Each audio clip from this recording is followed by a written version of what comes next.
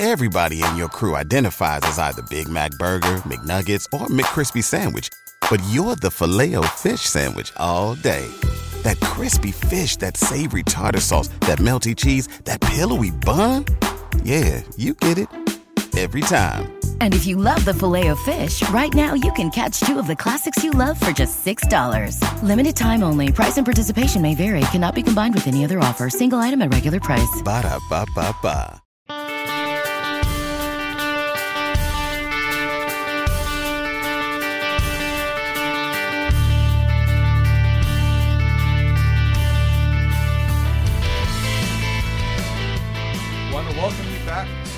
Tip of the Tower podcast. It has been a long time. It's been a long time coming.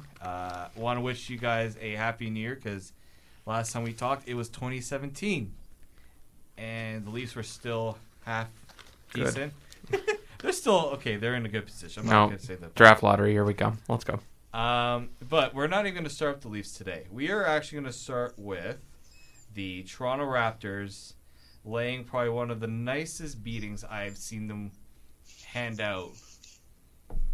Like in all the years, I mean, I'm not the biggest basketball fan, but all the years I've been watching the Raptors, I have never seen them have a performance like that. Like against a team like Cleveland, I'll say, okay, maybe I'll preface that way. Against a team that they probably had no business apparently being in contention with, and yet they without Kyle Lowry and Serge Ibaka. Without Kyle Lowry, none of the signs were there for the Raptors to win. I mean, you're missing. Well, I mean, last night was kind of like a resume, right? So like, DeMar didn't score that much, but it was like, all right, so like, you know who our star players are. These are our qualifications, our like backup guys that we can beat you with. We have Fred VanVleet, which is like, who is Fred VanVleet outside of the Toronto scene? Yeah. Who are you? Like, it's like the Raptors showed the Cavs like this is not 2013, this is not 2014, right? Like, we have a deep team now, and we can beat you in so many ways. And the bench just beat up on the Cavs last night with LeBron James, like in the lineup, and like that was the biggest statement win that I've seen from the Raptors in I don't know how long. Yeah, nothing looked like it was going to go right for the Raptors going into that game. You're missing Serge Ibaka because of the fight he had with black belt James Johnson a couple days ago. Kyle Lowry's obviously out with the injury. The Cavs are coming off a huge loss against Minnesota. That was a blowout. Again, you'd think after that any team is going to come out and just dominate in the first. And somebody messaged me and said the Raptors are up 20 or 30. I was like, yeah. I didn't catch the first half, but it was like, what? No, and okay. By the way, Austin Owens, I should have introduced. Yeah, I'm here too. I know Richard's the center of attention, but Richard is Skyping in. That's why Richard's who everyone comes here to listen to. But I'm. But here. No, because so I was watching the game, and you watch that game and you just get encouraged. I know people are trying not to get too high on a game like that, because it's regular season and the playoffs. You always know the Cavs play differently in the playoffs, but how can you not be encouraged? But like at the same time, like the Raptors have been playing well this year, and people saw this as like a measuring stick. And then Lowry got hurt, and Ibaka got suspended, and it was like, all right, so then we won't know, I guess. And it's always been like, how do you beat Cleveland? Like, I don't care how well you assemble your team, if you can't beat Cleveland, it's pointless. And then this year it's like Cleveland can't play defense, so then if it's not Cleveland, it's like, all right, so then Cleveland gets dragged down to Boston and Toronto's level, so now it's like it's open for Toronto, right? Yeah, like if you can beat Cleveland, you can definitely beat Boston. Well, that's the one. And if you can beat those two teams, it's like, all right, so you're one of the top tier teams and you really have a chance of playing in June. Well, I mean, Cleveland has had these performances in the regular season before, but people always know that come playoff time, the Cavs are going to figure it out because LeBron James is going to figure it out. But I mean, like, I don't care. Like, I know that it's LeBron, but part of the reason why LeBron is so dominant is because the East is trash. And then now Toronto's deep, and Boston's playing well without Hayward. Like, Boston is Boston's one of really the best deep, teams. too. Like, they are the best team in the league. I would still contend that Golden State is the best team in the league. Houston looks But pretty good, but the Raptors have beaten them. I think Boston has proven to be a legit team in the East. That the Raptors, when they played Boston, they only lost by a point. So, Yeah. the worry I have is, I think the positive thing is that the Raptors see that sharing this new mentality of sharing the ball and getting the assists. Like, DeMar had 8 assists last night. They had 18 first half assists. DeMar only had like 5 Also, points going to a third. Yeah. The last time we did a podcast, DeMar DeRozan was not a 3-point shooter. No. And now suddenly He wasn't is. even a MVP candidate like everyone's now calling. He's posting up from 3 like Terrence Ross now. Well, I mean, like, if he can shoot the 3, it's like he's an elite player. And Yep. he has been shooting the 3 well. Like, this seems like enough of a sample size to not just say, like, yeah, he's been getting lucky. It's, yeah, so, like, he finally knows how to after years of, like, everyone begging him to. Well, I think it's just he finally decided this summer to be like, okay, I'm actually going to work on the 3 ball. And you saw it, I think it was on Instagram that he said, I'm working on the 3. Watch out, guys. Yeah, but, like, every single year, like, he says that, and then he goes back to, like, his old, reliable, Yes. mid-range game. And I don't know what changed, but, like, he just decided that, like, this is what I'm going to do now. And he's been seeing a lot of the success, too. I think that sweep, getting swept by Cleveland in the playoffs, I think that had a big part of it. He's shooting 500 from beyond the arc in 2016. I mean, in 2018. I don't know why I said 2016. 2018, he's shooting 50%. I'm encouraged. I think the big test is going to be what happens on Saturday when they go up against Golden State, because they are not going to use the pun, but they are the gold standard in the NBA. I mean, it's always a measuring stick game when they 12 play. threes. Yeah, oh yeah. I mean, they had New like mayor. I think the other day they had 140 or 144 points. Like, the Raptors just set a franchise high, I think 133 in a game that didn't go into overtime. I mean, the games they've played against Golden State the last couple of years, they've played them very, very tight. Especially the one to start the year. Yep. They should have won that game. They had it. They had In the lead, Golden and they blew the lead. in their own arena. Yeah, on the road. Especially the 2 games that were in Golden State over the last 2 years, they have been very, very good. And they lost both those games. I'm not sure. I forget last year if they had the lead and blew it, but they were playing them very, very close. And I believe what was it, the Kyle Lowry offensive foul? They cost them the game last year. And then they blew the lead this year in Golden State in the fourth quarter. But, I mean, the Raptors have proven they can play them tight. What I'd be concerned with the Raptors is with Golden State, they try and match them 3 for 3. The Raptors can't do that. The Raptors are not Golden State when it comes to shooting 3 points. That's very obvious. There's nobody in the league that matches up to Golden State in shooting 3-pointers. So you have to just play your game. Look, if they tried that, like, No, like you have your guys that can actually shoot the 3 now.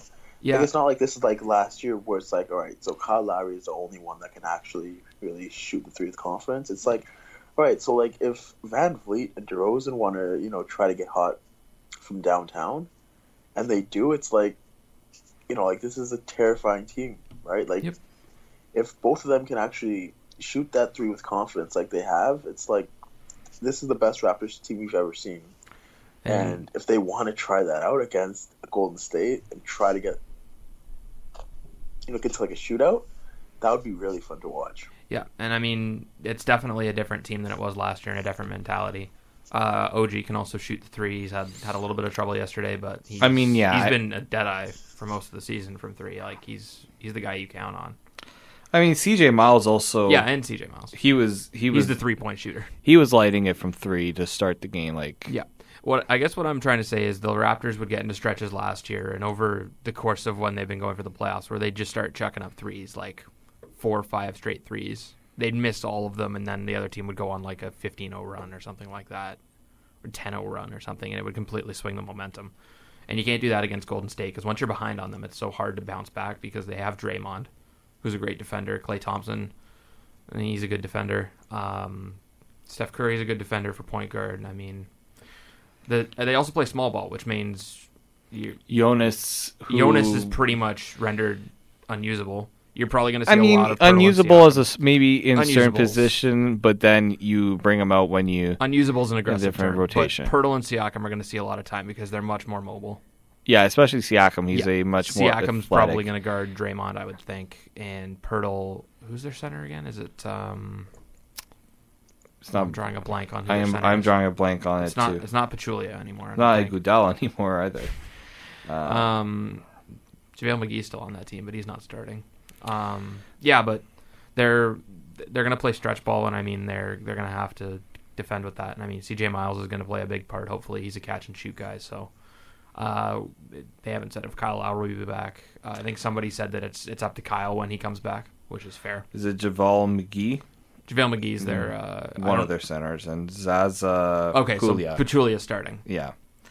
I mean, I think it's good to see what they can do against a team like Golden State. I think that will go further to proving whether this is when. And the important thing is they did it at home. Yep. I mean, And they have a they chance played at well home. at home in the past, but they have been dominant at home, except for the game against Miami, which was a complete. Yikes. I would say embarrassment. It was a disaster. That a lot of people were saying that was their worst game of the season. I would say worst effort. I think it was Eric Smith was on 590 still after only the lost Miami by one. game, and it wasn't a blowout. I wouldn't, because they at least put but themselves in a position They to were win. brutally out rebounded in that game. Hassan Whiteside had a day. He was unbelievable as usual. I mean, you come to expect that. He's one of the best centers in the league. But I think it was like 50. They were in the 50s, and Toronto was only in like the 20s to 30s. Like they got severely out rebounded in that game. They did. And when you give second chances to guys like Goran Dragic, James Johnson has come on with Miami. It's Deion Waiters, I guess he was playing for them.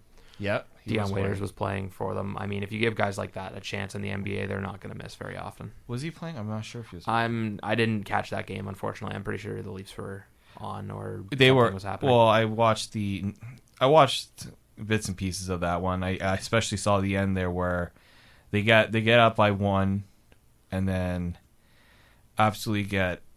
I don't know what that they were. They played the Leafs defense on that final possession where they just allow an open lane to the basket and easy like. Well, it was a good play by Miami that they drew up, but they allowed. the final play of the game? Yeah. Yeah, that was a That bad layup. play by Siakam. He overcommitted on the three-pointer and got Exactly. blown past. Any last thoughts on the Raptors? I do want to keep each. I mean, I'm sure we're going to get into a little bit of a heated talk with the Leafs. That's why I don't Well, want. I'm not heated. I'm completely fine, man. Let's talk about the Leafs. Let's do it. Do we want to do that, Richard? I don't want to talk about the Leafs. Sure. Talk about the Jays. Okay, we're gonna silent Austin's mic, and turn. Richard and I are gonna have a. What are we gonna call it? Don't silence me. Discussion, a very A s- formal discussion, a An civil adult discussion. Are we conversation. we're going to talk adult. about the Leafs? That's We're fine. gonna talk about the Leafs. All right. Look, I think I'm gonna Fire Roman Pollock into the sun. I am going to be the voice of reason right now, only for this part. Leafs Nation needs a break. This game's Not the perfect time. players. I'm not saying the players. No. I think the fan base needs a break. The players should be bag skated. The fans need a time. I don't know what. I think the last thing the Hold on. players need is a bag skate because I think they do need a break. After that last game.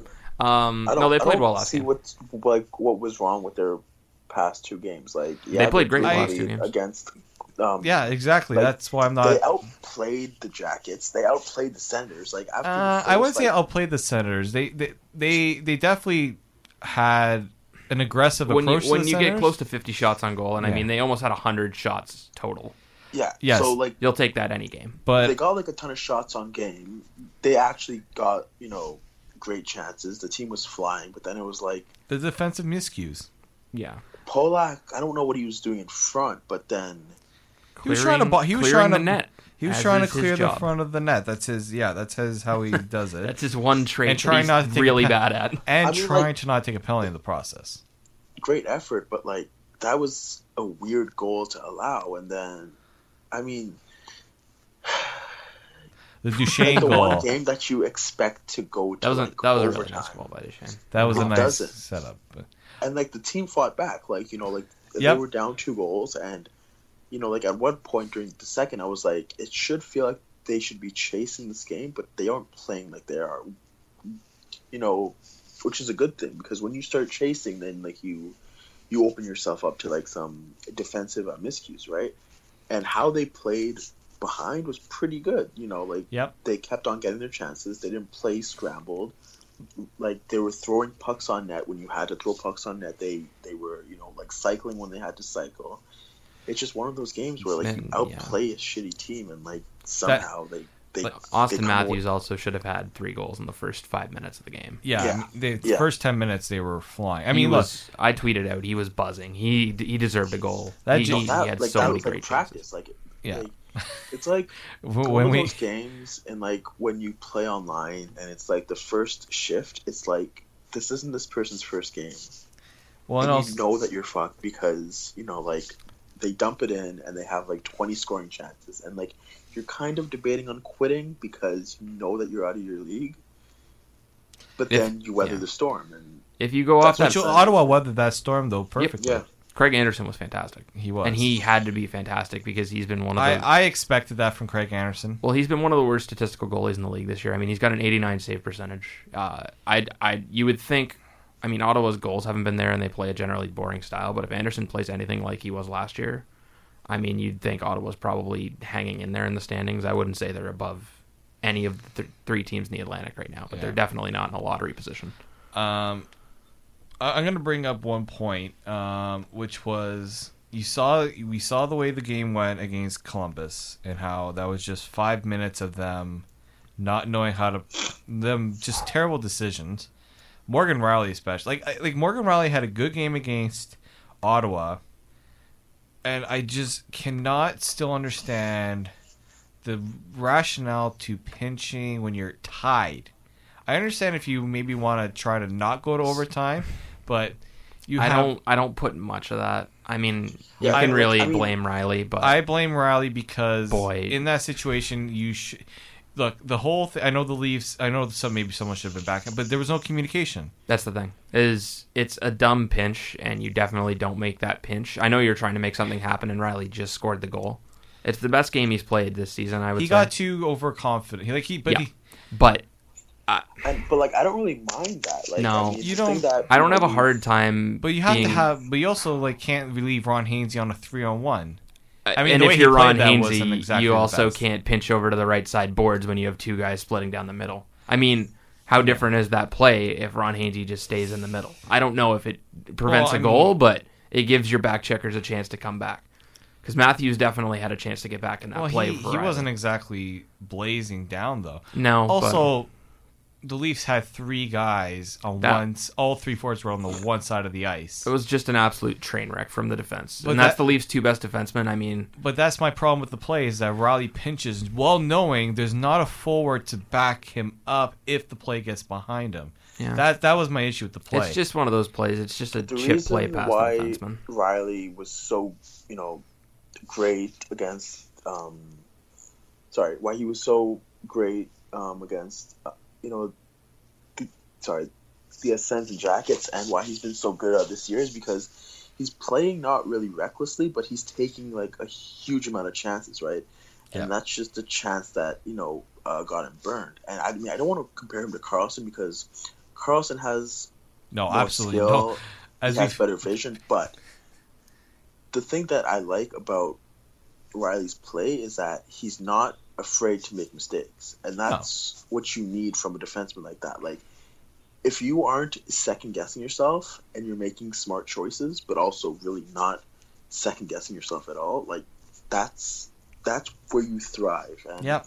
I feel But like that's what's Riley up. is not a dumb player. Like, I wouldn't want No. Gardner to do that all the time because Gardner He has would like, try a lot it. of like, If Jake Gardner made that play Yeah. and cost them the goal, he would be crucified.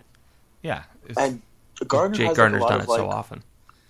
mental lapses, but Riley, for the most part, he's smart. He he's a very smart hockey I player. think that's what usually separates that type of as you said, Rich. That's what separates a defenseman like Riley is their willingness to do that and not being afraid to do it, like fully committing that's what I to do it. Dermott, right? Like, Yeah. In Dermott's game against who was the second game against? Was it? It was against Columbus. Yeah. Columbus. Yeah. Yeah, like there was a play where like the puck was out in the slot. Dermott was on his backhand, and I was like, any other defenseman throws that on net. Like He tips it back. Yeah, to just his goalie throws it for on a net and hopes freeze. for like But then either a rebound he or something. corrals it. He turns. He skates towards the goal line, and then he starts a cycle with Marner. And it's like, like you need to have a defenseman like that that's smart enough to like see the ice and see how the play develops. It's just the problem is with Riley there. It didn't develop the way he wanted, right? But like, I mean, that's why I wasn't like too mad about the pinch, because it was like you will live and die, with your best defenseman, and if it's a guy like Riley that makes that mistake, I don't really mind, because 9 times out of 10 he makes the right play. But if it's a guy like Polak, then it's like, what's the outcome that you're expecting? Yeah. So that's why like it's his fault, but like I'm not really too mad at that, because it's like it's Riley, right? Like it's not like a guy that shouldn't have been pinching in the first place. Like we were praising him all game for his aggressive play. It burned him at the wrong time. Yeah, it was the best game he had played this season in my mind. The thing that kind of bothers me was the narrative that a lot of people were taking, that not the narrative, but everyone was saying, oh, Morgan Riley is such a good defenseman that you'll never see this mistake from him again this season. It's like, do you really want to? Of course you will. You will 100%. Yeah, that's what bothers me, is you won't see this. I've heard that so many times on the radio after the Columbus game, is you won't see Morgan Riley make this mistake again this season, and then the next game another mistake happens, and then they say the same thing. I guarantee you won't see Morgan Riley make this mistake again. It's like, I will almost hope that you see another mistake like Yeah. that, because it means that he's still playing aggressive. Like, one thing that I compared, Dermott to Riley with is that Riley played safe his first 3 seasons. Like Riley was afraid that he was going to lose his spot. But look at who the coaches were. The coaches were. I mean, okay, Ron Wilson wasn't a defensive-minded coach, but he didn't exactly. He never played under Wilson, though. He was only under Carlisle. That's right. So Carlisle and Horacek. That was the guy. Also, Morgan Riley's never had a defensive partner that's as reliable as Ron Hainsey. I mean, 2 years ago he was playing with Martin Marincin on a first pair. Just soak that in for a minute. Martin Marincin, who Leaf fans have torches and pitchforks and Martin Marincin, and for good reason, because Martin Marincin's not a very good defenseman. In the NHL, at least, he's apparently a stud for the Marlies for some reason. Well, because they were the Leafs defensive pair down the stretch for that burn year where Mike Babcock was just throwing guys together and hope it stuck. And Zaitsev was good, but I mean, but he's also been out. I think Zaitsev's not Hainsey. Zaitsev doesn't bring the same stay-at-home quality as Hainsey. You can't put as much trust in a first-year Russian defenseman. No, and that's why they had to move him. Kind of split. He and Gardner are better together, I would say. I mean, better than Riley. They haven't. Yes, definitely better. There was a stretch of games where Riley and Zaitsev were having a real rough time together last year. I think it was a game in Washington that was the culmination of it. Also a game against Florida. That game against Florida. Yes. Where they just I don't know. But I mean, it's good that the fans get 5 days off, but it's also really bad that the fans have 5 days off. Because they're stewing in, and you got the armchair GM, and should Babcock still be the coach, and all the John from Mississaugas come out. Can I bring this up right now? All the people that are giving Babcock grief about playing Roman Polak, playing Leo Komarov. Me. The Leafs signed him to an 8-year contract. This is what happens when you sign. I thought you meant Roman Polak. No, Do you know something I don't? Did we miss something? No. This is what happens when. Yeah. Dave's breaking news live on this podcast. Okay, sorry. This is what happens when you sign a coach. Could you imagine if they signed him to a long-term contract? Don't. The Leafs would implode. I'm not bringing that up. I can't do that too. Oh, I just don't want to. The fan base would be like the one meme of the kid bent over the table with his veins popping in his forehead, just Look, the Leafs signed Babcock to that deal, and everyone was over the moon, which they should have been. This is a coach that's won Olympic gold medals. This is a coach that's won a Stanley Cup. But this is also a coach that has, he has an ego, and you inflate that ego when you make him the highest paid. Like, no player makes more than Mike Babcock. Yet. I'm going to say yet, because that's going to change. But there's a tweet I just want to bring up. Okay. It's from the Left Coast Leafs podcast. They're a really good listen. I'll plug them here. They just tweeted out, Babs inherited a great team to win in Detroit, but his results over the last 10 years, and they go over his years in Detroit, where he won the Cup, lost in the finals in the third and fourth year. But other than that, his first year was a loss in round 1, lost round 3. After they lost in the finals to Pittsburgh, they made it to the second round 3 times, but other than that, they haven't made it past the second round. But they were also he was also dealing with. He was also dealing with an age. This is not trashing Babcock. It's just his I don't history. That kind of thing, because like the playoffs are hard to win. It's like if Babcock doesn't, Chicago. That was also they were still in the West during most of that stretch. So I mean, like I don't think you will ever find a coach that you completely like. Nope. Like, no, for sure. His use of Polak infuriates me, but then I get it. Like, there's no who else do you want to trust on the penalty kill? Even though I don't trust Polak on the penalty kill, and he takes way too many penalties to call him a penalty kill specialist. But it's like, who else is there in the organization that you say, yes, I want him on the penalty kill in the last 2 minutes of the game? There's nobody. And Polak has this reputation, because hockey has this reputation that, like, if you're bad on offense and you're a defenseman and you're tough, you're good defensively. Which I don't know how that misconception started. Yeah, it's called hockey culture. If you're slow and unplayable, you're definitely a defensive stud. That's a fundamental problem with hockey. So I can see why he loves Polak. I would be infuriated if he gets a new defenseman, which I'm not sure when it's going to happen. If he gets a new one that's capable of playing on the penalty kill, and he still goes to Polak, because then it's like that's more of his recklessness than it's anything else. That's where. Sorry, go ahead, Richard. I'll let you finish your thought. That's why I don't get the fury at Polak, because it's like, all right, it's Polak or it's Carrick, who, let's be honest, Carrick hasn't been that great, but also he has been very average. Great. But he's not a penalty killer either. Yeah, Carrick. Yeah, exactly. So Carrick's game isn't. I'm not saying it's not what we need, but it's not the game that needs to slot in over Polak, right? Mm-hmm. If they get that defenseman, then it's like, all right, we will never see Polak again, because there's no need for him. That's why it took them so long to sign him, because it's like, I think they don't need him on the team. It's just, if they don't have anything else, I guess it's Polak. Well, I mean, with Zaitsev out too, that makes it even harder. I don't think with Roman Polak, if the Leafs get a new defenseman, I don't think it's Roman Polak we won't be seeing anymore. I think it's Connor Carrick. I think Roman Polak will be the 7th defenseman if they bring in insert name here. Ian Cole's been a very popular one. Chris Tanev's a way off. If Eric Branson's come up. So this is what I was going to bring up. Eric Branson's terrible, but he can kill penalties. Yeah, but that's a lateral move. Yeah, he punched a puck into his own net this week. That was pretty cool. This is the point I was going to bring up.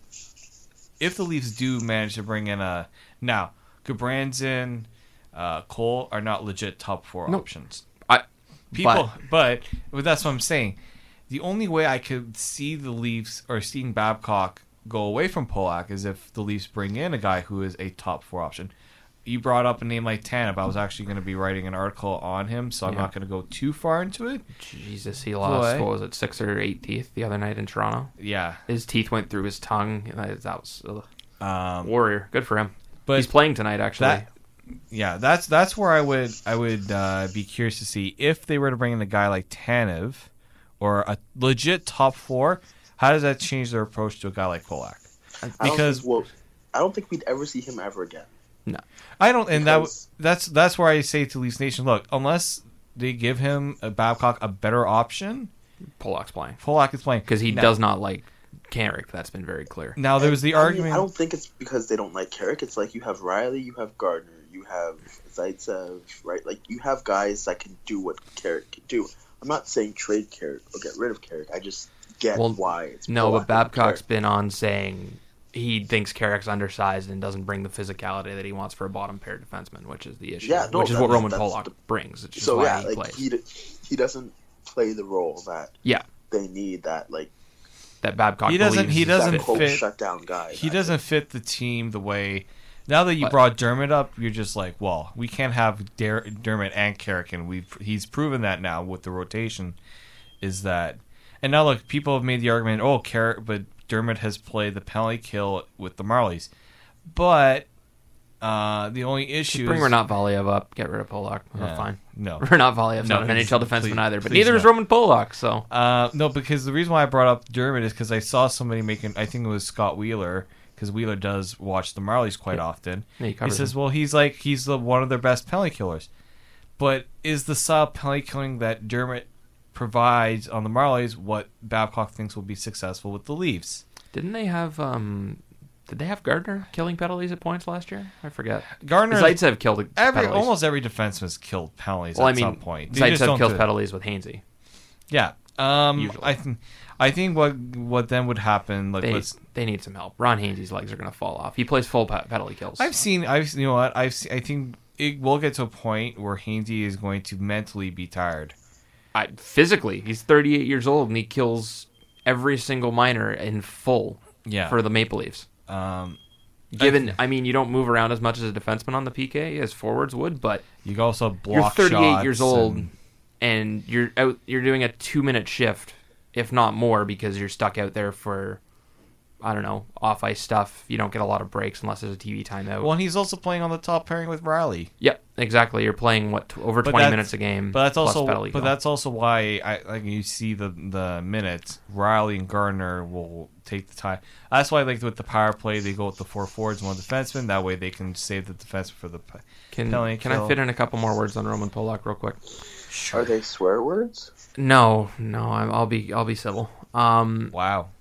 Surprising, right? Well, I told you after the Ottawa game, I was actually going to write a Roman Polak article, and it wasn't anything spectacular. It wasn't anything nobody knew yet. It was just I needed to vent about Roman Polak because I think Austin needs a punching bag. No, I'm good. I have a punching bag. And it's not going to be I have a verbal punching bag. His name's Roman Polak. Yeah.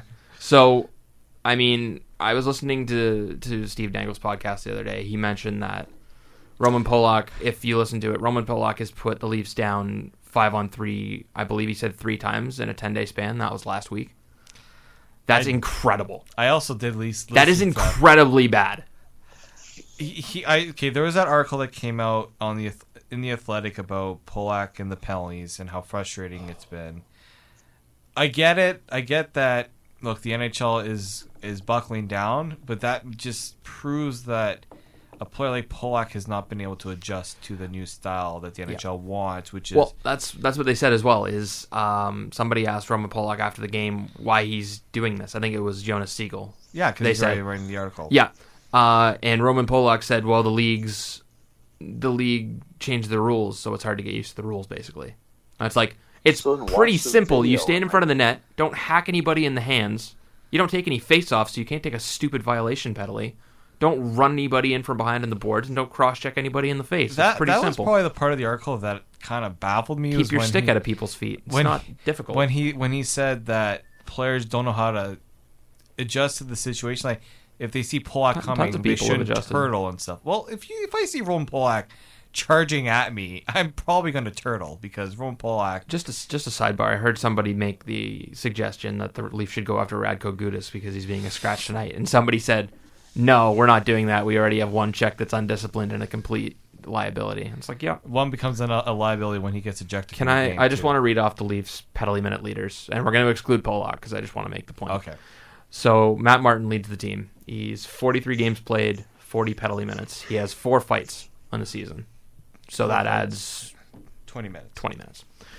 Sorry, I'm in journalism for a reason. Okay. I don't math well. Go ahead. Nazem Kadri has 25 penalty minutes in 43 games. Andreas Borgman, 42 games played, 22 minutes. Jake Gardner, wow, Jake Gardiner is actually very high. That's surprising.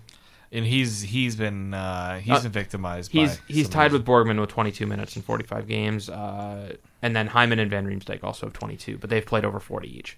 Yeah, Hyman has taken some. Yeah, but I mean whatever. I mean, you expect it. Yeah. Roman Polak, 26 games played. Would you care to take a guess without looking it up how many penalty minutes? Well, if he has more than Martin, we know it's more than 40. Not more than Martin. He's not below more Martin. than He's Martin. second on the team. Okay, well, you've already given us a venture. How many fights does he have? Roman, hold on. I don't think he has any. Roman, you mean Matt Martin or Roman Polak? Roman Polak? I don't think he's fought. I don't think he's fought either. Maybe once. 5 at the most. I'm going to say he's got about 30. 32. Wow. 32 penalty minutes. He has taken 2 minors in 3 games this season and a minor. Holy hell. Sorry, let me count this. 1, 2, 3, 4, 5, 6, 7, 8. So he's taken 2 minors in 3 games this season, and he's taken a minor penalty in another 10 games this season. And he's gone. That's pretty impressive. He's gone a good chunk of games without taking a minor, but that's, oh my God, 13 games of the season out of his. So half his games, he's played 26. He's taken a penalty at least. I mean, that's a problem. I mean, it's a problem, but I mean, what's the solution? You can't. Don't play him. It's Babcock pretty simple. Is not going to do that. Again, it's just you're going to be beating a dead horse. I will beat that dead horse until it's dead twice over. It's okay. As I said, and I think Richard, I think you agree with me. Unless there's a better option out there, Roman Polak has only not taken a minor penalty in 3 of the last 10 games. I will say, well, when Zaitsev gets back, I will be curious to see what Babcock does. He better. If Dermott goes back down and Polak's still in the top 6, I will riot. Dermott has proved they aren't using Dermott to kill penalties. No, but Zaitsev's back, so Zaitsev takes the top pair. But then the point. I still wouldn't play Roman Polak. I'd let Ron Hainsey's legs fall off.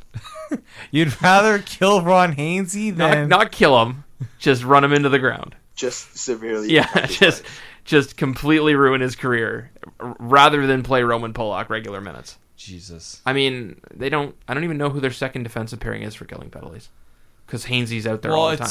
Because Hainsey kills every penalty. It's a rotation-based thing, so it's Hainsey and insert Riley. Like would Borgman and Riley really be a bad second pair for penalty kill? Well, Riley kills penalties. Yes, yeah, Riley has.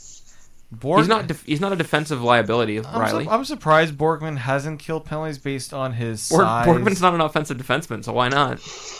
He can absolutely run guys over. I think it's a rookie thing. I'm going to go out on a limb and say he can clear the net just as well as Roman Polak. I mean, he's a massive human being. Like, he's only, 6'1", 6 foot? But that's not the type of really game he plays. It's just standing there with a defense. It's a fallacy. It is a joke. Roman Polak does not clear the net. He clears it. He just clears on top of Freddie. He tiny cross-checks people. That's the issue. That's the one thing Roman Polak has struggled with is he can't just maul somebody in front because he's going to take a penalty. So he just gives these little tiny cross-checks, and now everyone's like, but he can clear the net. Safe player Roman Polak can clear the front of the net, right? Every time he gets up a goal. Polak's definition of clearing his driveway is just putting more snow on his driveway. He takes it from off the grass and puts it on top. Are you talking about a double fallacy here? He shovels the grass, Roman Polak. We have now changed the title of this podcast from the Shovel the Grass podcast. No, not from Tip of the Tower podcast to the Leafs Nation Roman Polak therapy session. By the way, did you? I'm the therapist. You guys follow Platinum Seacoast? I would assume. I've you know what? I've had to unfollow a lot of accounts just because. Like, there was this one account that I was following to say that like Gardiner was by far the Leafs' best defender, and then somebody was arguing that it was a stupid and silly argument that ended up talking about private parts on people's heads, and I'm just like, oh, lovely. This is why I said Leafs Nation needs a break, because they're fighting with each other on something that they cannot control. And this is the problem with social media and sports fans. So it's not. I think people forget social media is not a place where you go and you vent your frustration about your sports team. I'll give another shout out to Platinum Sea Ghost because he's one of my favorite follows for Leaf Twitter, just in terms of humor. He made a GIF, and I'll show Dave the GIF now. It's the Roman Polak GIF that everybody knows and loves. Oh. But when he points, it says Dermot is scratched. Why can't you show me the GIF, Austin? Because you have to actually. I mean, I can. All right, Richard, I'm showing you the GIF. So I'm calling in through Skype because I'm actually in jail right now. This is my one call. I'm showing him through the handlebars. This is one damn long phone call. Yeah, wow. All right, Richard. Before they take you away, let's talk. about... my correctional officers are sports fans. So. All right, before they take you away, let's talk about Steve Pearce. Okay, hold on. Before we get into the Jays talk, any last thoughts on the Leafs? Or Kendrick Morales, whatever you're into. Calm down. The one thing, they do need to calm. Are the Red Wings catching the Leafs? You know, like the Leafs are very comfortably in third. Like a Leafs, like Boston. Yeah. Playoff round, and everything up until then okay with that. is to get ready for Boston to me because but Boston is Austin gave me like Boston is actually playing really decently though. Yeah, that's why they're playing great hockey. You have to just prepare because for that series Danton Heinen is having a career season. Yeah, but they still have Noah Acciari. They still have Pasternak. They still have their top Bergeron. 6 is fantastic. They have Bergeron. Bergeron is fantastic. Yeah, Bergeron had a 4-goal game last week. Do people forget what Bergeron did to the Leafs in the playoffs the last time we played them? I did.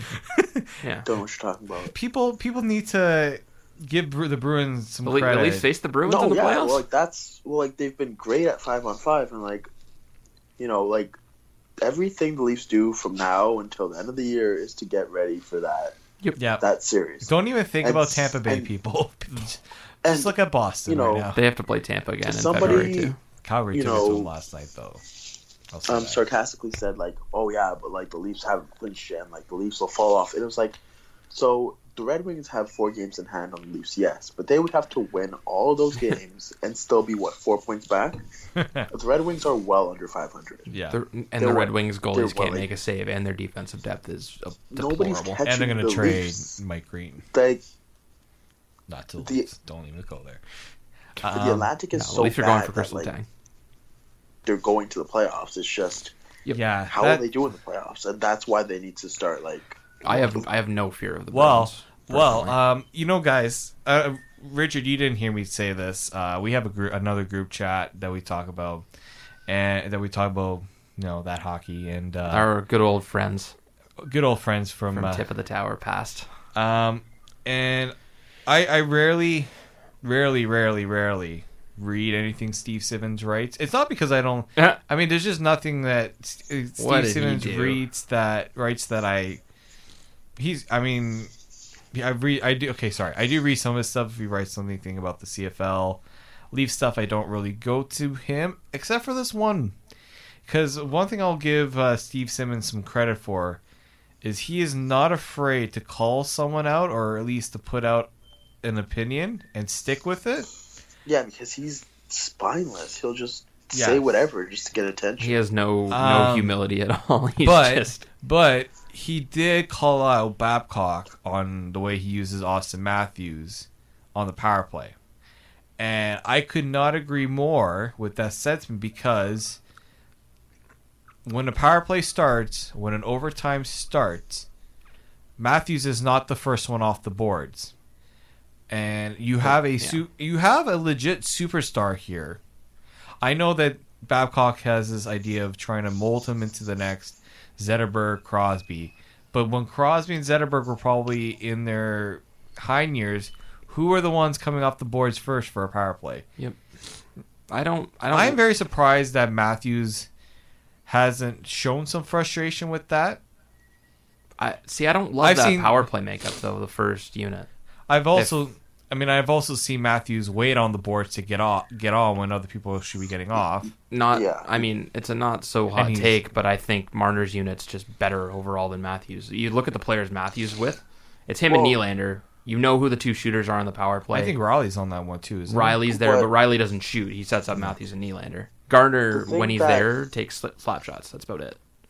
The thing that Matthews and Nylander do is they try to create chances, right? Yep. But with the Bozak and JVR or Cod, that line, they have set plays where it's like everybody just goes on that and it works a lot, right? I guess it that's does. why. With that, maybe that's why. with that group, you also have 4 guys that can legitimately put the puck in the net. But this is my argument. You start with Matthews and Nylander. You know why? Yeah, they will wear down those penalty killers so that when you put that second unit of Bozak, Kadri, JVR, the penalty killers are so... I'm not going to say exhausted, but they've been on the ice or they've been hemmed in their zone. Those set plays get harder to defend because they've already dealt with Matthews and Nylander. At least I think the main issue with their unit is Matthews and Nylander. Is it Brown and Marlowe are usually out there with them? Komarov's usually with the second unit, right? Or Marner's unit? Yeah. So it's, I mean, Brown isn't a threat to score on the power play. I'm sorry, but Brown's out there to create. He's there to get the loose pucks. He's there to be JVR, a shorter JVR. Yeah. Stand in front and bang in rebounds. The issue with that is Nylander and Matthews aren't shooting low pad for rebounds. If they're shooting, they're going bar down. Or missing the net. I think Nylander is one of the best at that. Oh my God, the shot is. I think lethal. against Columbus, he's missed the net a lot, but when he hits the mark, it is beautiful. So, Marlowe was screening. Yeah, he took away half the net. I remember the defenseman, but the defenseman was on his knee and taking away the bottom half, and all Nylander had to shoot at was the spot over Bobrovsky's shoulder. And he shot it so well that nobody knew it went in except him. Well, Justin Bourne was on the Fan that 590. shot was unbelievable. And he talked to... I mean, look, this is a guy that has seen... He's been the video coach for the Marlies. He knows how these guys work on the power play. And he says the set play for Nylander is to have Hyman move the goal in a certain position or in a certain way or get out of the way enough for Nylander to get up the shot in the place that he wants it. And they keep doing that. Oh, yeah. But I would like to see that first. Then I like to see the Kadri JVR. Because guess what? Yeah, maybe they have a better chance of scoring because of the plays that they make. But I think they would have a better chance at getting those plays done if they were out there second. And it's a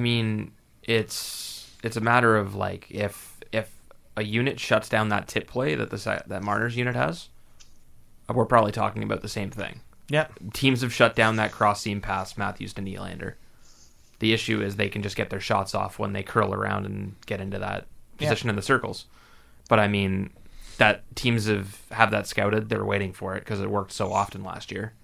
And they just had to find a different way. I mean, there was a lot of talk after the overtime game. Was it? It wasn't Columbus, wasn't. The game they had was it Vancouver? Well, they had the power play shootout. Yeah, they had the power play, and like they basically just pissed away 2 minutes because they stood around and did nothing. Mm-hmm. And there was a lot of backlash for that. It was like I think it was Nylander, Marlowe, Matthews, and Riley were on the ice or something. That was, I think, the Vancouver. And they just stood around and did nothing. So they have to move the puck more. I think the power play's gotten a little stagnant, and they just need to figure it out there. Yeah. They'll get a chance with this break. All right, Richard. Any last thoughts before we go into the Blue Jays? The Blue Jays is going to be a little bit quicker. I promise. Everybody just needs to relax about the Leafs. Okay. Like, I mean... So Richard is going the Aaron Rodgers route and going, just everyone relax. Like, the Leafs aren't out of a playoff spot chasing anything. If they get that defenseman, it's like that explains, I mean, that should dispel Polak. But then it's like, we have a good team for the first time in forever. Yeah. And it's like last year... Last year they had no expectations. This year they do, and people are driving themselves crazy. It's like this is going to be such an insufferable. It's going to be a tough. Hey, Babcock said there's going to be pain. Maybe this is also part of the pain. This is only the first half too. Imagine when it gets to the second half and people start looking at the standings every day. Like the worst is yet to come with Leaf Nation. So tortured where they're insufferable. Like it reminds me of the 2015 Jays where after every loss somebody would find a way to go crazy. I love Leaf fans, but I hate Leaf fans. No, but like it's so does the rest of the NHL. Austin. Yeah, no, I'm not. That's not a new statement. There was a series against the Phillies, and the Jays lost that, and this just explains how stupid. No, not stupid. How insufferable Toronto sports fans are. Like they lost the series. Some of them are stupid. Let's call a spade a spade. And my timeline was going nuts, and it was like, well, the Yankees would never lose. And it was like they lost the Yankees, the team that the Jays were facing at the time, lost the series to the same team like the month before. And it's like people don't get that. Like it's sports, and like nothing is supposed to be like a cakewalk, and like that's why the wins feel so good, right? Like like Canada won the Canada won the Juniors. the World Juniors, and it was like nobody really cares about that anymore because Canada's supposed to win, right? That was a very Like- under the radar. Like that was the least like, exciting nobody gold medal game I've ever cares seen. anymore. It's like it's I it's feel fun like if it when was there's, like, if it was some in kind of Canada, people would have adversity. cared more.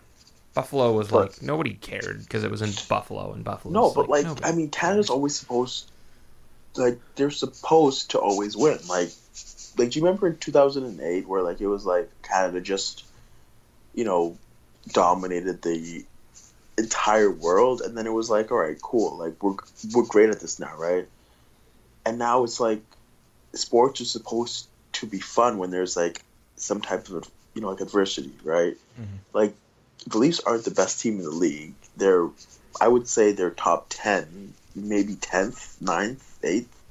But like this is fun. Like we're finally like great again, and people want to just like fight each other over it, which is stupid.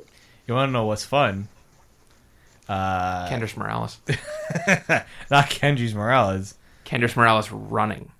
Uh, Kendrys Josh- Morales literally doing anything is the most fun thing ever. Josh Donaldson getting paid. That's fun, isn't it? Yeah, Not as fun as paid a Kendrys lot. Morales. According to Keegan Matheson, that's the most. We gotta get So Keegan on one of these days. Josh Johnson got $23 million in arbitration, and according to Keegan Matheson, that's the most given out before arbitration, I guess. Well, I mean, it's the most given out in the arbitration process. Even Yeah, the whole when a player's going to arbitration, that's the most they've ever gotten. It was, I mean, Keegan reported that. Shai Davidi was the one that originally got the number out, and a bunch of people confirmed that. Yep. Now, the question now becomes, and I've heard some people talk. What package will the Cardinals give up? Yeah, that's not happening anymore. And, I mean, And that's not. And no, I agree with that because look, if the Cardinals, I heard but I love when people like the Cardinals are persistent. That means we can get anything from them. That's The Cardinals ask a lot. The Cardinals have, from what I can see, they're the most active team every year. And You know what really grinds my gears is every week Ken Rosenthal or somebody comes out and is like, Cardinals have interest in Donaldson. Jays still don't want to trade him. I've seen that tweet like 6 or 7 times now. and, over like the last month. And the Machado one too was pretty good. And it's not as bad though. It's like Cardinals still interested in Donaldson. Jays don't want to move Donaldson. It's like no kidding. This is my theory on the whole Donaldson situation. They are going to hold on to Donaldson. I'm not ripping Ken Rosenthal, by the way. He's great at his job. But like they are good. But that's what it goes without saying. If a trade's not happening, then a team probably doesn't want to move him, or they're not getting the players they want. This is what the Jays I think are going to do with Donaldson. I guarantee they probably have talked with the Cardinals about Donaldson. They know the price figure that they have been offered. They probably have their own idea of what they would want back.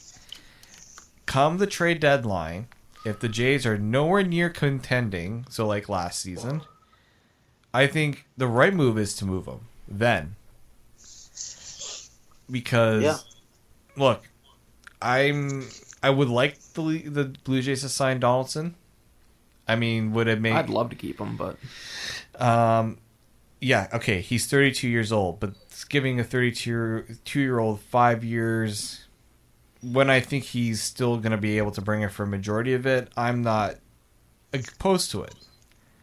My issue is you've got Martin, you got Tulo, then you're going to have to pay Sanchez, then you're going to have to pay whoever else.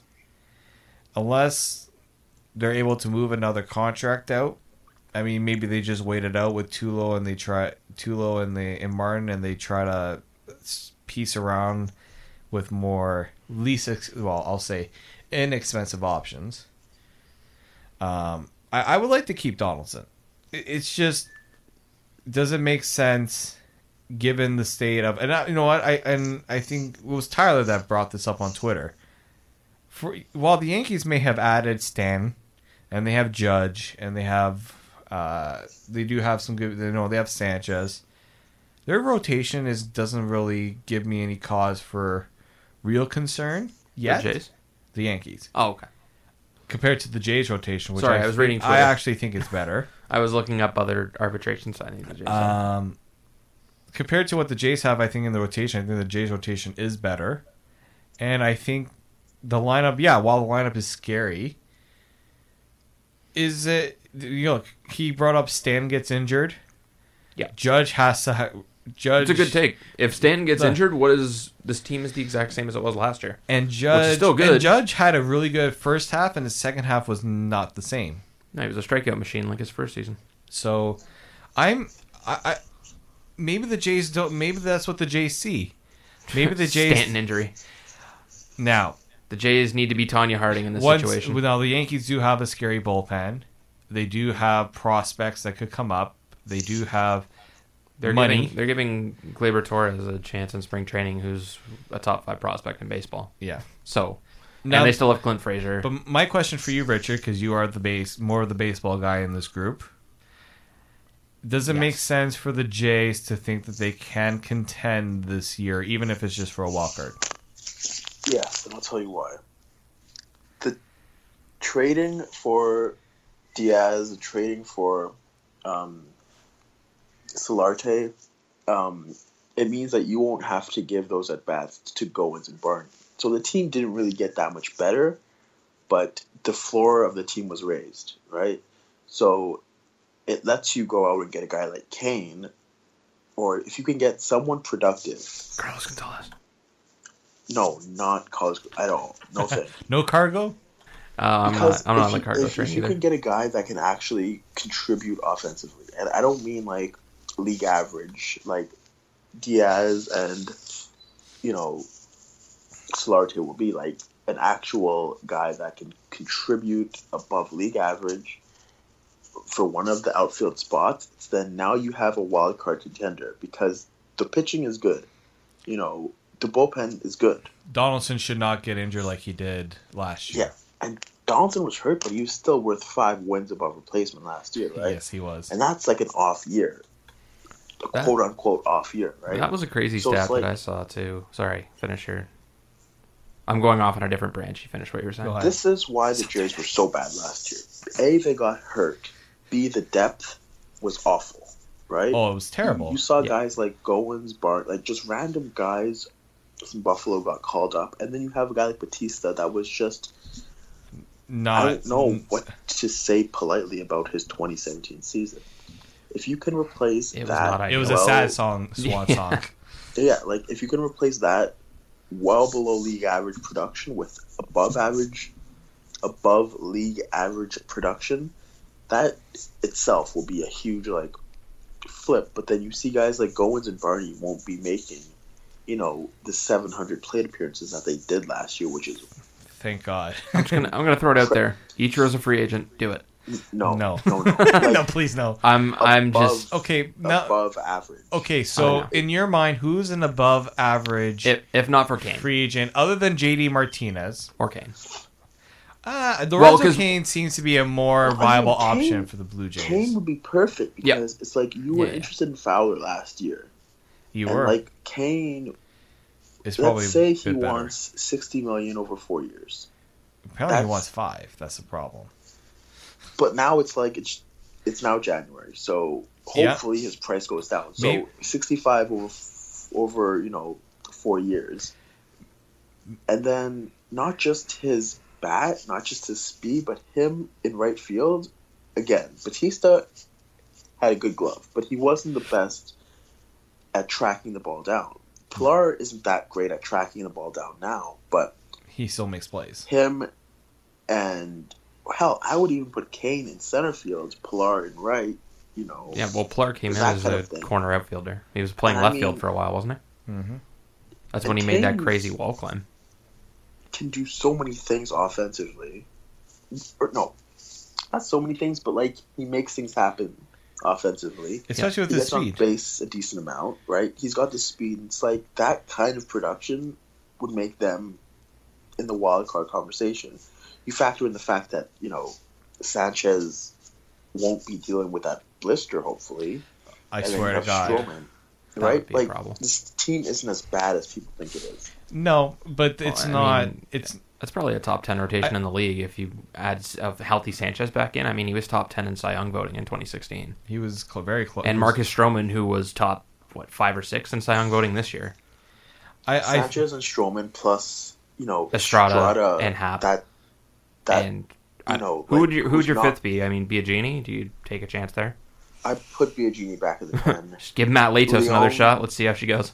Leon, Biagini, Right. and Yeah. Mosuna would be great because like that's not really like a Yankees type of back end, but that's still a really good. It's still, back end. especially for the price point too. And Ryan Tepera and Danny Barnes were really good last year. Yeah, they. Martinez. worried- Was it Martinez? Carlos Martinez? Is that right? Who was the reliever that came up at the end of the year and did really, really well? Carlos Ramirez. Ramirez, not Martinez. Sorry. Oh yeah, I wish they had Carlos Martinez in the bullpen. That would be. I mean, why Yeah, not? but like you see Good old guys Carlos that Martinez. Carmar. Go ahead. like the difference between 2017 and 2018 is hopefully they'll also have that pitching depth at the back end, right? Last year like they had to rely on like Mike Bolsinger and like Ugh. Matt Latos, bueno. and it was like Chris Raleigh was not terrible when he was here. Not, That was- not terrible is the key phrase. and Well, that was the for- problem with the team. It was that the guys that stepped in weren't really that good. Yeah. So You who? know, My only issue is people are kind of maybe actually this might be a benefit because everyone's looking at the Jake Arrietas, the Yu Darvish, and maybe that's where the Blue Jays benefits because they don't need that guy. They just need to go out and get maybe a lefty, a good veteran lefty, or a who. There was some. Well, I mean, there were a couple of options out there that got scooped up. I mean, Lance Lynn and Alex. Are we talking bullpen? I'm talking about rotation. Rotation, yeah. Alex Cobb and Lance Lynn are two guys that are out there. I don't know how viable it is that either of them come. I think Cobb said Alex he's Cobb probably going to wanted the a lot Cubs, of right? money, so no, thank you.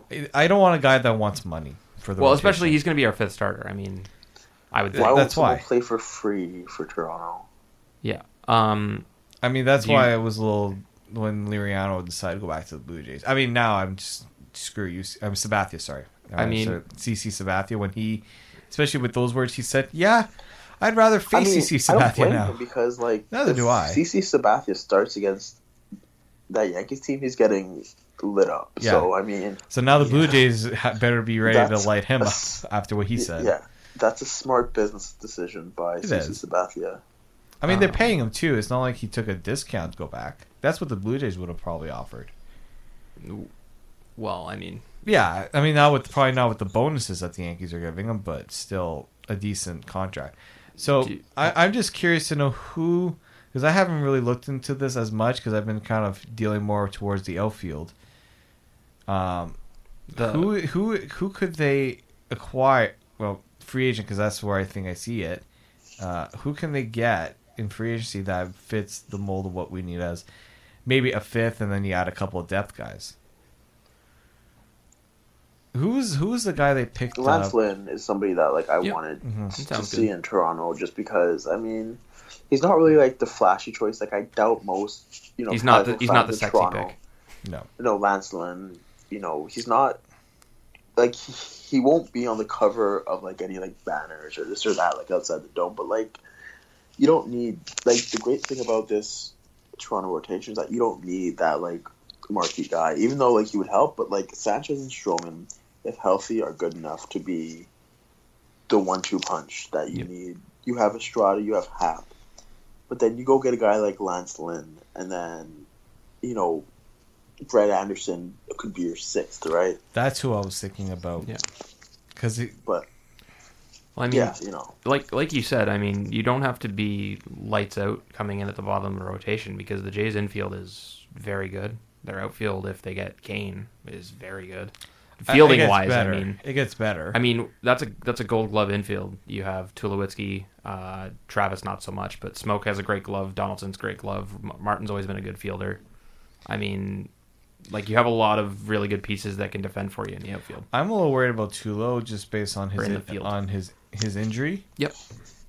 It sounds like they're very positive on what he's doing. Yeah. They've given updates. It just sounds like, wow, this ankle injury is really I think bad. when Atkins was on, I think he had a conference call the other day, and somebody asked him about Tulowitzki. It might have been Shai or somebody, but he said his ankle exploded. And that's definitely not the word you want to hear when you're talking about your starting shortstop. Ankle exploding and 30-plus shortstop is not what you want to hear in the same sentence. And people, like, they acted like, oh, you know, a classic Tulo getting hurt, but it was like CJ Cron was stepping on the bag as Tulo was crossing. That's such a freak injury, and like, yeah, those injuries I don't blame too much on the players. You want to bring up like that. Kendrys Morales? He broke his ankle celebrating a walk-off home run at the beginning of his career. No, he broke his leg. That's even worse. Leg explosion. Yeah, do you remember that? He went to go jump on home plate and just shattered. Yeah, done. Even up till like this year, like they were making fun of him for it after like a walk-off home run. Absolutely. That was actually gonna be my next question. What's the move home run sellies? What's the move with Kendrys? Do you move with Kendrys? Is either you pay another team to take him, or you say, "All right, we know what you are." You eat the contract. Or maybe you invest on maybe he can be not as bad. The deal with Kendry is my deal with like Tulo, and it's like, all right, he has more value in seeing what he can do this year. Mm-hmm. Like last year, he hit how many home runs, but he was still pretty awful. Hopefully, this year, you know, he bounces back. But like, I don't want to really take on any money just to get him out of there because you know, need that money elsewhere. Do you put him as the DH or is it Pierce or where's it? Because you're Smoke's the first baseman. I'm DHing Morales first before he's a better. I try to trade Pierce because it's like Pierce still has some value, I think. Yep. Yeah, he has value, and that's why I trade him. Is because he's a great, like he's a super. He's one of those guys that will be the final piece to a championship team. But the Jays right now aren't assembling a championship team. They're assembling a team that's, you know, like trying to compete. And the Jays can compete, but they need that full-time left or right fielder. And Pierce does everything, but not spectacularly well. Like, he's a great bench guy. I don't think he's really that much of a starter. He can hit well. He can play all over the diamond, but it's like he's more of a utility guy than, you know, a bona fide, you know, starter like that.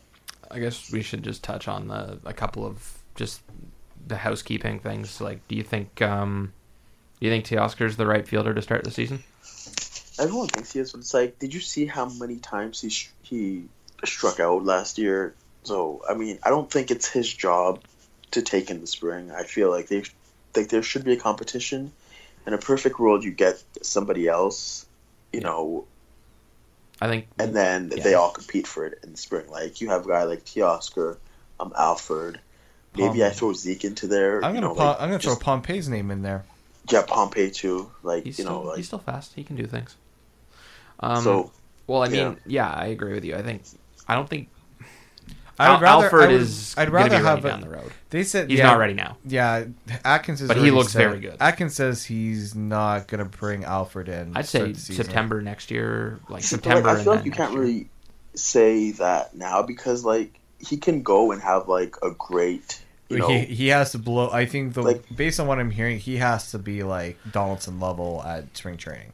See, and like, I feel like that's just like him, just saying things because it's like if there are jobs to be had, if he plays better than somebody else.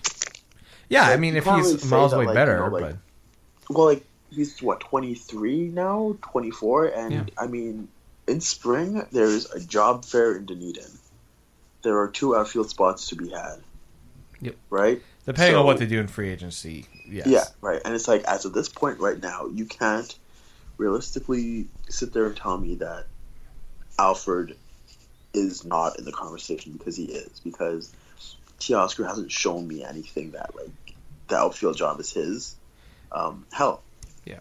You even have a guy like, you know, Dwight Smith Jr. Yeah. Like, a lot of people forget about him. Can go into spring and steal a job, and I mean, Alfred could be in the conversation, right? Because based on the stuff that like we've seen from him, he has all the tools, right? Like, this is a guy that was drafted as a football player, and, you know, the Jays believed in him and let him play football until he wanted to come and play baseball full time, right? So he does have the skills, and we've seen that, you know, like in Double-A last year, you know, like he hit well. I don't think you can just say that, like, he's not in the conversation, because it's like, when you think of the locks in the outfield to start, you only think of Pilar, right? Yeah. I think it's time to give some of these young players a chance. I'm curious to see how many of them will actually get a chance. Yeah, the one thing, I mean, you and I talked about this, Richard, when we, like, a couple days ago, because I asked you who you thought the Jays were going to go after as the catcher, and I think real quick we should just touch on that. You said Danny Jansen. I agree with you. I think that's the right move for the Jays. I don't think there's a need to go out and get no. Well, there's nobody out there that's like even give Reese McGuire a chance if he feels like his defense is good enough. Yeah. Why not? You traded for him what, 2 years ago? 2 years ago. Yeah, Hutchison. Okay, you know what? It's time for the Blue Jays to do what the Yankees did and give some of these young players a chance, because unless you're willing to pay, that's and like it's not like it makes sense to go and trade, you know, assets for like a backup catcher, right? The Jays did that for Diaz and Solarte, but that meant that, like, there's depth that will definitely be called upon. With the Jays, you have guys like Jansen and Mailey for when Martin gets hurt, right? So I'm not sure that you really need, unless if, you know, those guys are awful in the spring, and then I would see, you know, the need to go out and trade. But as of right now, it's like you sort of have that depth now. Let's just see if you can get somebody internally to fill the spot of whoever did it last year. There's like 5 names. And my last point, because I do want to end this, as much as I like the conversation we're having. Actually, you know what? I want to save this conversation I want to have for the next time we do the podcast. I do agree that it's time for some of these young guys to get a chance. I'm not talking about like the Bo Bichettes and those like that's. I'm talking about the guys that have been like lurking around, and it's time just to see what they have. At this point, it's not like the team. It's not like 2015 where you're all in to win.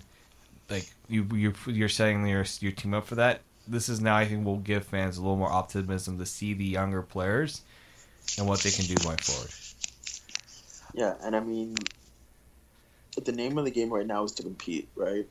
I feel like they're not contend, compete. Those are two different words, I think. Well, I mean, the connotation with contend is that you trade assets, right? Exactly. Like, you know, you aren't going to be giving up, you know, your top chips. You're not giving up a Vlad and a Bo Bichette for a Christian Yelich just yet. That's the conversation I want to have. And but I think we'll save that for the next time, because I think that deserves a much longer debate, and we're well into the time I wanted to get into for today. So, but I'll let you finish your point, and then we'll get out. Watch them make that trade tomorrow, and then we'll have nothing to talk about next time.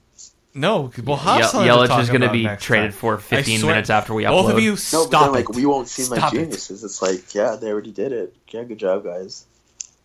Look, if they do it, okay. Well, I'll just quickly say this: if they do it, that's a clear message that they want to try to contend. They're just waiting on us to upload this. They're like, If they do that, then there should be, like, you know, one more move. Like, just go get Darvish or, like, something like that. And then this sounds a lot like what, 2010, 2011, 2012. When did they make that big trade with the Marlins?